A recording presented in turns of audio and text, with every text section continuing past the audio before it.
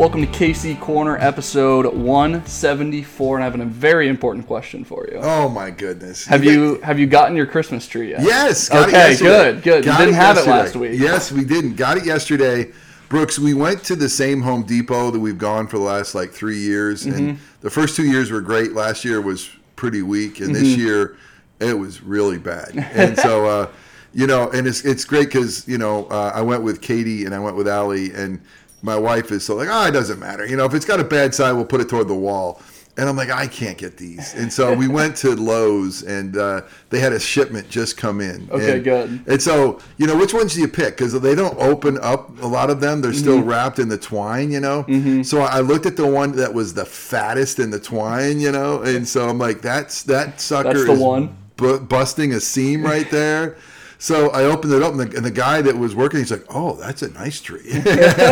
He was surprised, and when they work there and they're surprised that you got that good a tree. So yeah, we got one. Good. Next year, I think we're gonna go the real tree route. Hopefully, this year we have a little tiny 4-foot Costco one, fake tree. We only have 9 ornaments, so we couldn't get a full size and it'd be bare. So. How many of those 9 are King's Chapel ornaments? I think two I know of, maybe 3. Well, I love it. And when we got married, someone gave us as a gift Christmas ornaments, which was a great gift to give. Yep. And so we've decided we're not gonna do just the generic buy a pack of 10 same looking ones. They all gotta mean something.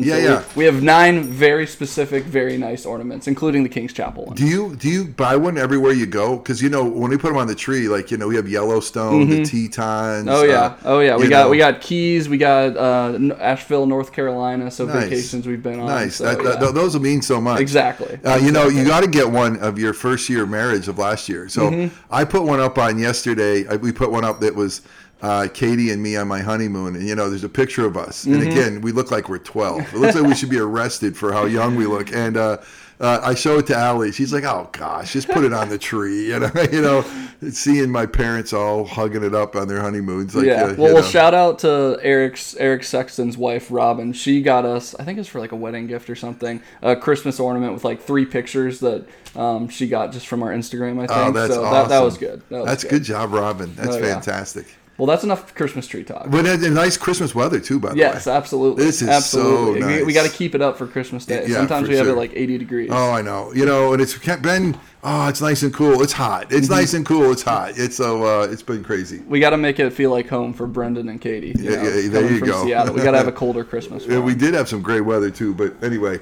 All right, so we're going to cover some ground here today, man. Yes, we have a lot to cover today. Yeah, hey folks, we're going to put your seatbelts on because we're going to get through November because we're in December, so we got to get through this year. Yep. We're going to cover John chapter 12 and 13, which is a great way to cover, and then we're going to wrap up the very end of 1 John and do 2nd and 3rd John and Jude. Wow, and touch base. We're somewhere in 14, Job. 14 through 22, and then wrap up Ezekiel and talk a little bit about Daniel. Yep, lots of we're jumping all over the Bible today. So stay with us. Yeah, let's see if we're up to it.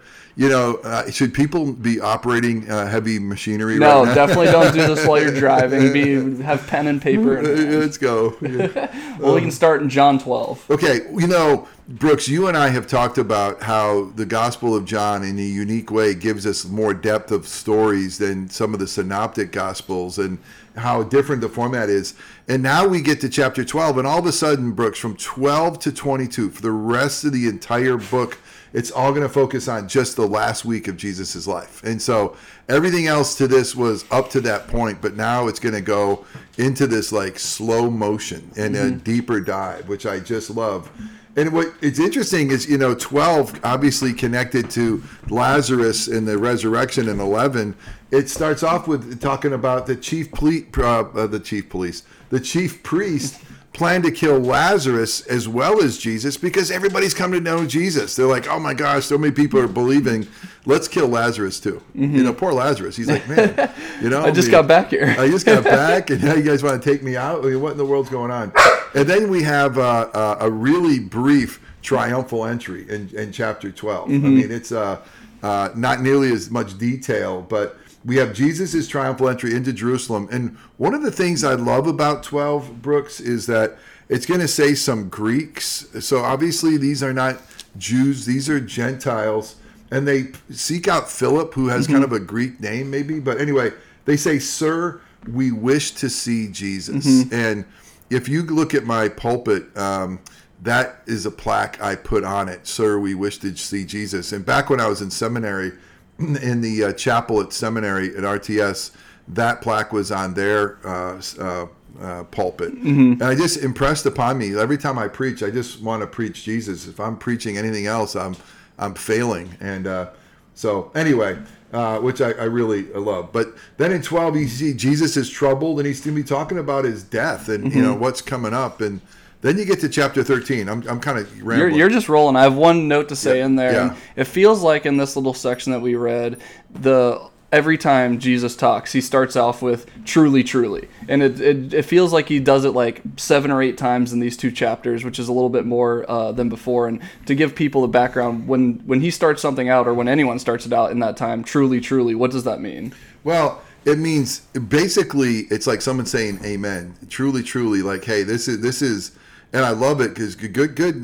Thanks for bringing this up, because a lot of people would yell "truly" at the end of a statement that was said that was true, like truly, like oftentimes when someone in church, in a lot of settings, something is said that is true, and someone will yell "Amen," "Amen." So it's kind of like yelling "Amen," but Jesus saying "truly, truly" in the beginning is so cool, because he's basically saying, I don't need your amen. I'm telling you what's true. No one else has to affirm this. This is truly, truly, I say unto you. So this is truth. Listen up. This is no one else needs to be able to say, oh yeah, that is true, and this is truly, truly, I say unto you. That's a good pickup there, good Berean. I love it. Now you can continue on to 13. Well, 13, is basically one of the things I love most about 13. It's so powerful. I mean, we're up in that upper room, and this is all going to be what's called in the next several chapters the upper room discourse. There's so much discourse that happens in that upper room that's so good. But early on, it says that Jesus knew. It's in verse 3. Jesus knew that the Father had put all things under his power, and that he had come from God and he was returning to God. So what does Jesus do when he knows that all kind of authority and power has been given to him by the Father? He came from heaven and he's going back. What is the first thing that Jesus would do with all that power and authority? I can tell you. He laid aside his outer garments and, taking a towel, tied it around his waist. Then he poured water into a basin and began to wash the disciples' feet and wipe them with the towel that was wrapped around him. Here is the one who has all power and authority. Here's God in flesh, and he acts like a servant. He acts like a servant. He does the most menial task that you could do. He stoops down, he humbles himself. He takes off that outer garment, basically seen more as a worker now than Lord and Rabbi, and he washes their feet. And I love, Peter's like, wait a minute. Jesus, like, what are you doing? Yeah, what are you doing? Hey, whoa. I should be washing yours. What are you doing? And Jesus says, now listen, Peter, if I don't wash your feet, I have nothing to do with me. And he's like, okay, Jesus, then wash me everything. And Jesus is like, well, you're clean. It's just the feet here, Peter. And Peter obviously doesn't get it. But he summarizes, says, listen, you guys call me teacher and Lord, and you're right. I am. And if I do this, you need to do this too. And so it's just a reminder, Brooks, whatever worldly power we have been given by God, whatever position of authority, or, how do we use it? And, we typically use it for our own gain. We use it for our own pleasure. We use it for our own comfort. And what does Jesus do? He humbles himself and he serves others. And what a beautiful reality that is. It's just absolutely amazing. So we need to do it too. And we don't have this part on the board, but right after it, it's a little section called a new commandment. And it says, a new commandment I give to you, that you love one another just as I have loved you. You also are to love one another. By this all people will know that you are my disciples if you love for one another. And obviously in the little notes in my Bible, that's not a new commandment, but it kind of iterates on what I think was said in Leviticus, like love your neighbor as yourself. Yeah. It's love as I have loved you. It's a little bit different. Exactly right. As I have loved you is the kicker. I mean, yes, it is in Leviticus, also in Deuteronomy of love the Lord your God, all your heart, soul, mind, strength, your neighbors, yourself. But so love one another is not new, but love as I have loved you, especially as I've just washed your feet, is I'm going to lay my life down for you. I mean, it's this agape sacrificial love, which is amazing. And so, and even right before that, he's talking about, hey, there's a betrayal. Judas gets up to betray him, and no one gets it. They think he's going to go pay the bill or something like that. He gets up and leaves. He's like, hey, one of you is going to betray me. But, what I love about this is, again, Peter is saying, hey, man, I'm with you. I'm going to be with you to the end. And here is John's account where Jesus says, hey, before the rooster crows, you're going to be denying me 3 times. And, man, that's just incredible. So there's a lot going on in this upper room discourse, from Jesus washing the disciples' feet to telling that one of you is going to betray me, to telling Simon that he's going to deny him 3 times. There's a lot going on, jumping back and forth here. Yeah, and to say love one another, a new commandment. I mean, so I think that new commandment is such a that new commandment of to love one another is where we get Maundy Thursday. That's new commandment. That's because that upper room of washing feet, a lot of times a Maundy Thursday in the Holy Week service is that kind of washing feet. So that comes right from there. So, yeah. Well, let's move on to all the John epistles and Jude. How about that? So, First John, I think we covered, 1 John 4 is this beautiful, God is love. And then you get to 5, and 1 John 5 has got a lot of, we chatted about, it's got a lot of really interesting stuff in there.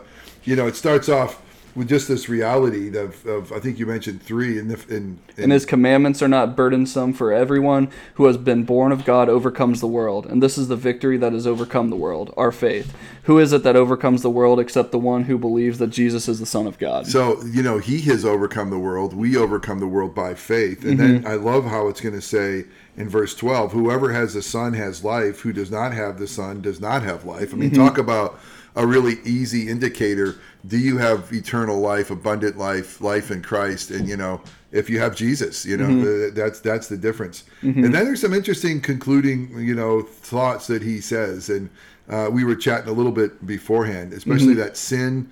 You want to read that section right there. In 16, if anyone sees his brother committing a sin not leading to death, he shall ask, and God will give him life. To those who commit sins that do not lead to death. There is sin that leads to death. I do not say that one should pray for that. All wrongdoing is sin, but there is sin that does not lead to death. And that's a really confusing statement. I mean, we know that all sin deserves death, and all sins ultimately, because death is arisen because of death. I mean, I'm sorry. Death has arisen because of sin. I mean, that's true.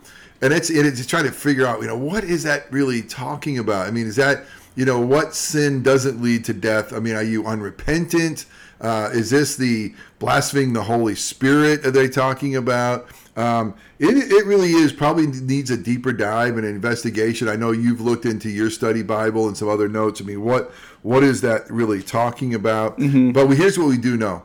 We got to repent of our sins, because sin, the fruit of sin is death, always. But there are some sins, premeditated murder, that the Bible says that should be taken out by death. There are some sins that should be taken out by death. Now, does that mean a murderer can't be forgiven? No, we know that the thief on the cross was forgiven. But the bottom line is, we should be confessing our sins. It is a bit confusing. What is John really trying to communicate? And I don't know if I can go much farther than that. No, it was interesting, because Amy's Bible had a different note than mine on that 1 John 5:16, and hers talked about more so as a premeditated, unconfessed sin that leads to death. And then mine was more specific, saying likely John is referring to the stubborn refusal of accepting the gospel. Yeah, which is ultimately that's the unforgivable sin. I mean, that's what we just read previously. Those who have the Son have life; those who don't. And so, but anyway, and then it leads into 2 really small letters, 2 John and 3 John. And 2 John is written to the elect lady. And over time, people are like, who's this elect lady? Is that a specific Christian lady that was being he's writing to, or is that the church? And remember in seminary we studied that. Really just feel like it makes more sense that he's writing not just to one family household, but that is who we are as the church. We are the bride of Christ. We are the elect lady. Mm-hmm. But I love it because 2 John and 3 John both say that he has joy to find out that the children are walking in truth. And as a pastor, I know that reality, and I love the fact that it says that he has no greater joy in third John than to hear that his children are walking in truth. And there's no greater joy for a parent. I have 4 and a grandparent to hear your kids are following the Lord. As your grandpa always wants to check in on you and say, how's Brooks doing? How's he doing? I always want to tell him he's awesome, but there's no greater joy than that. But it's funny to me, like things like in 2 John, it's so short. He goes, hey, listen, I got more to say, but I don't want to waste paper.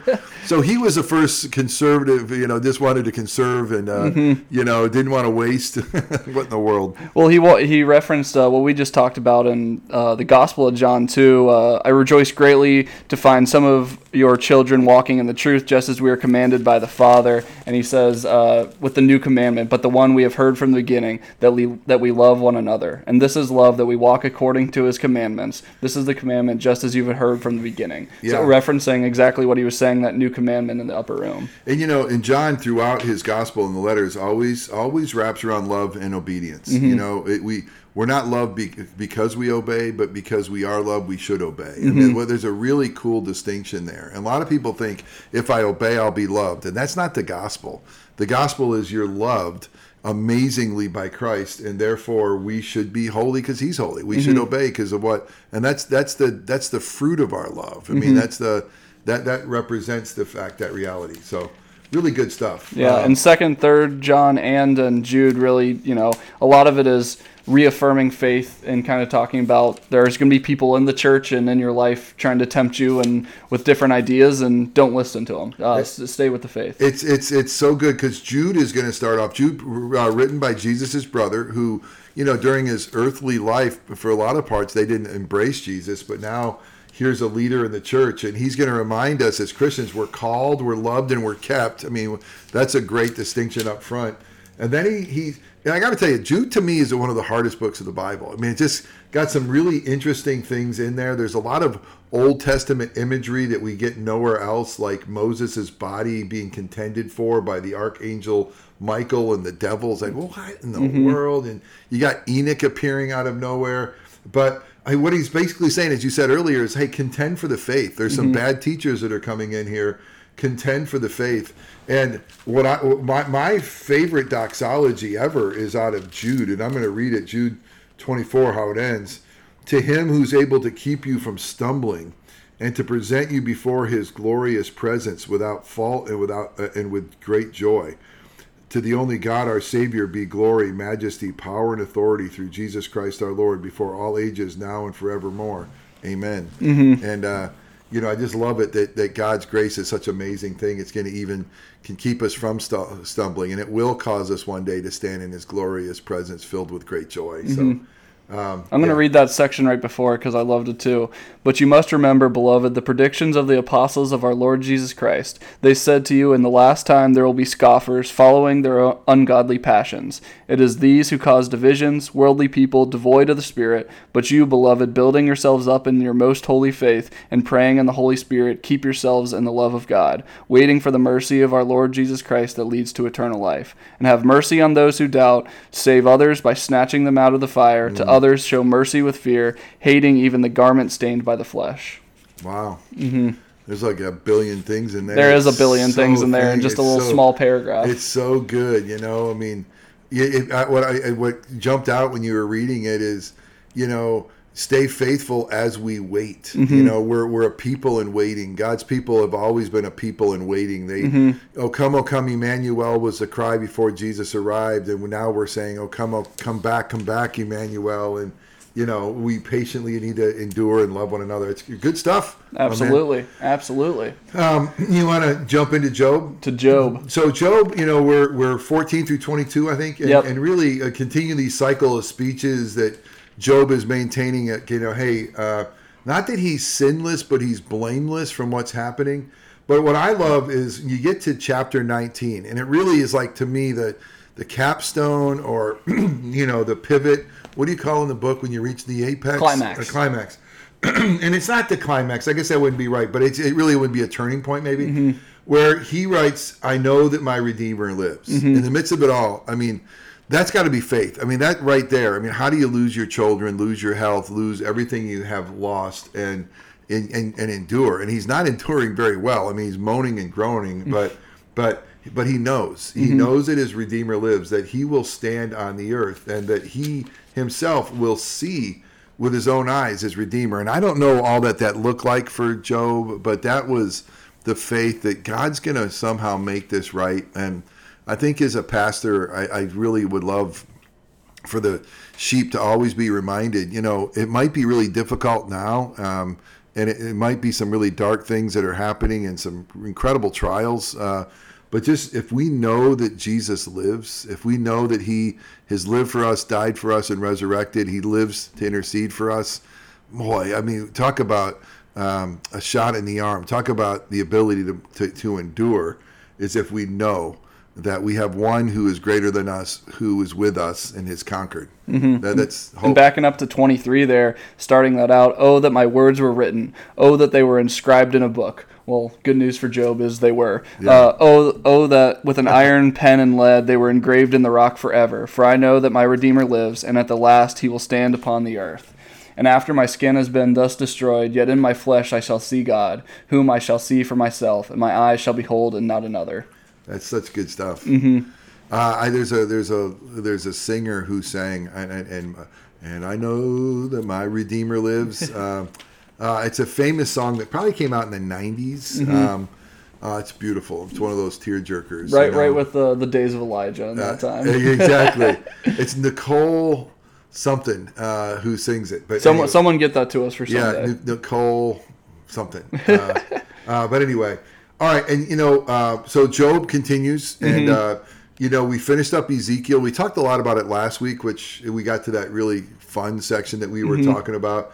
And Ezekiel ends up with the rebuilding of the temple and the return of God's glory. And I think it ends up with hope of, rebuilding a temple is God's presence with his people. The glory is God being pleased with his people. And we know that was an imagery that the true temple, Jesus, is going to come. And he's going to come and he's going to reveal to us the God's glory, full of glory and truth. And he's going to bring us home. And as we head home, we love the fact that even in the new heavens and new earth, at the end of the book, there is no temple because God is with his people. So here's this imagery that Ezekiel gives us, but we know that there's even a future hope, and that's going to point toward the ultimate where we're headed, being with God's glory. Ruby's being a very good girl. She's getting a little anxious. We're almost done, Ruby. Yeah, we promise. Ruby's up here, my golden retriever, and she's like, "Let me out, let me out." All right, well let's go to the last book, and that's Daniel. We're going to cover all of Daniel here. Oh my gosh! And it's kind of divided up into two sections, like you were talking about. The 1 through 6 is very vastly different than 7 through 12. Yeah, once you get into kind of the prophecy part of it, it kind of turns the corner pretty sharply. But I love how Daniel, they're exiles. I mean, so this whole book is written to those who are kicked out of the promised land in exile, who are living for God's glory in the midst of really, really hard times, especially Daniel, and who God speaks to and shows them hope for the future. But in the beginning, Daniel is selected with some others that had some good skills. You would have been one of those selected. Young men, strong, able to think, able to learn, and they teach them all the skills. And this is here's a conquering king who says, take those ones I conquered and the best ones, train them in our ways so they can help us. And so Daniel is in there, and he's given some of the special food from the king's table and other things. And Daniel's like, I'm not going to eat that food that was sacrificed to pagan gods. I'm not going to do it. Will you just give me vegetables? And the person over him's like, oh man, they're going to see that you become all scrawny, and I'm going to get in trouble. He goes, let's give me a week here. Let's just test this. Let me just see if this is true.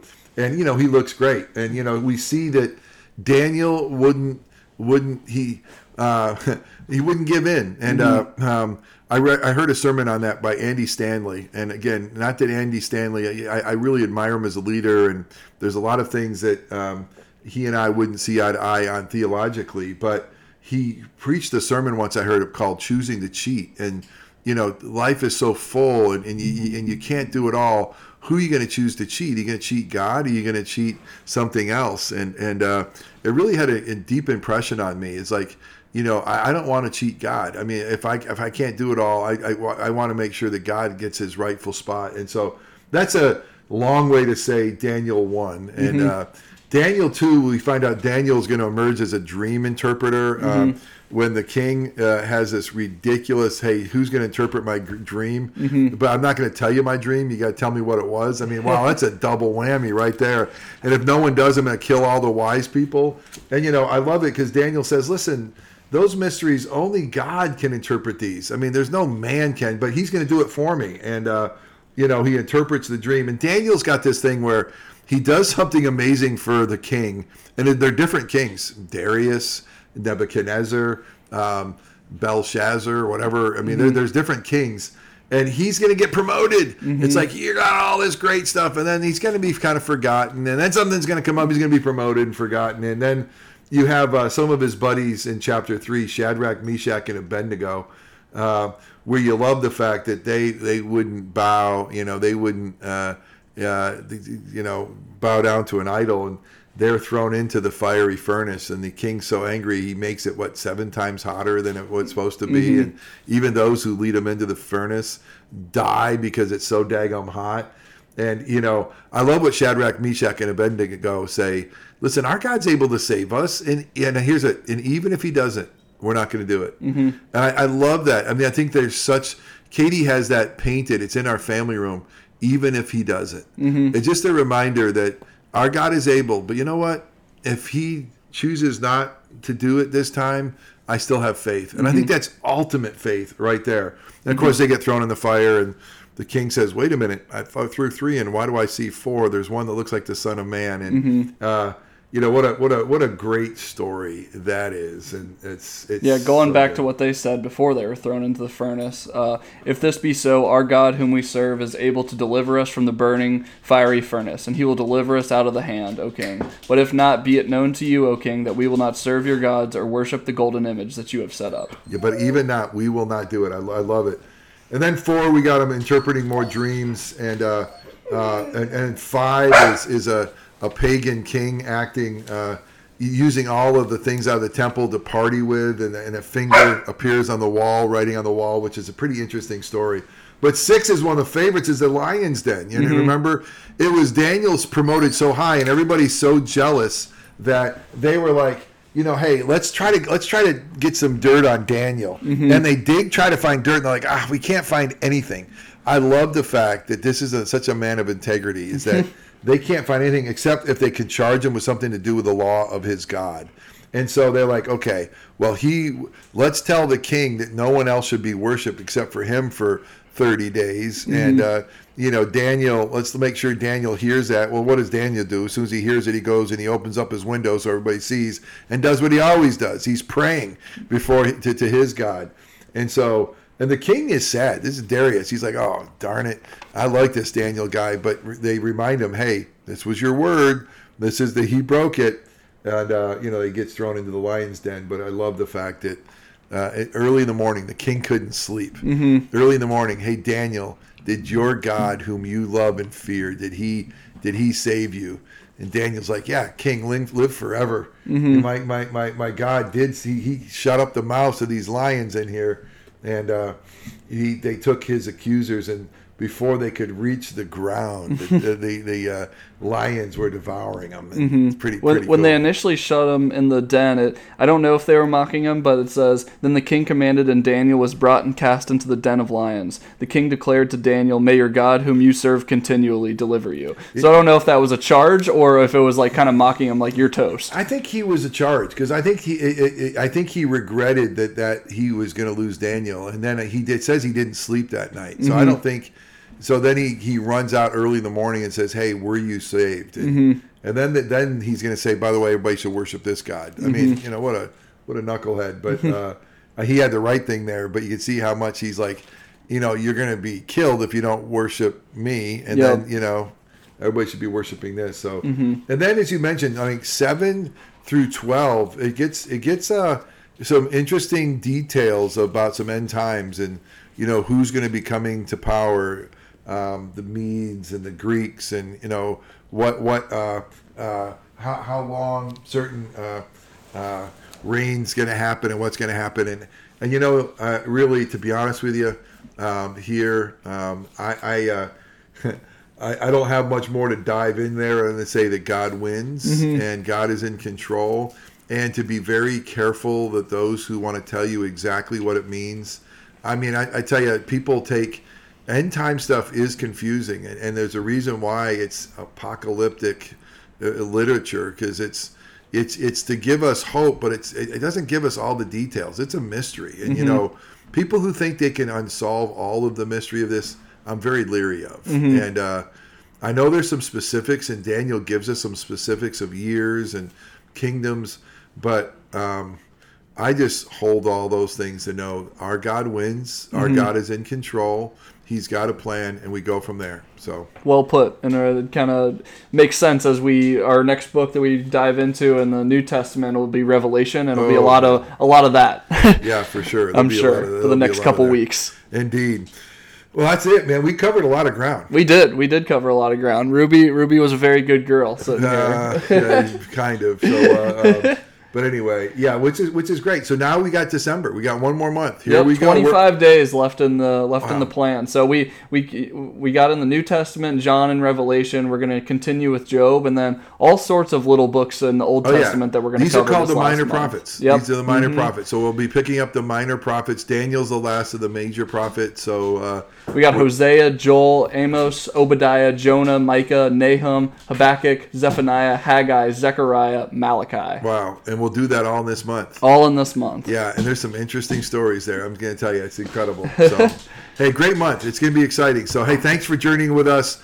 Keep with us to the end here as we bring to a close the reading of God's Word. Yahoo, Brooks. Yahoo. See you guys Sunday. All right, blessings, everybody.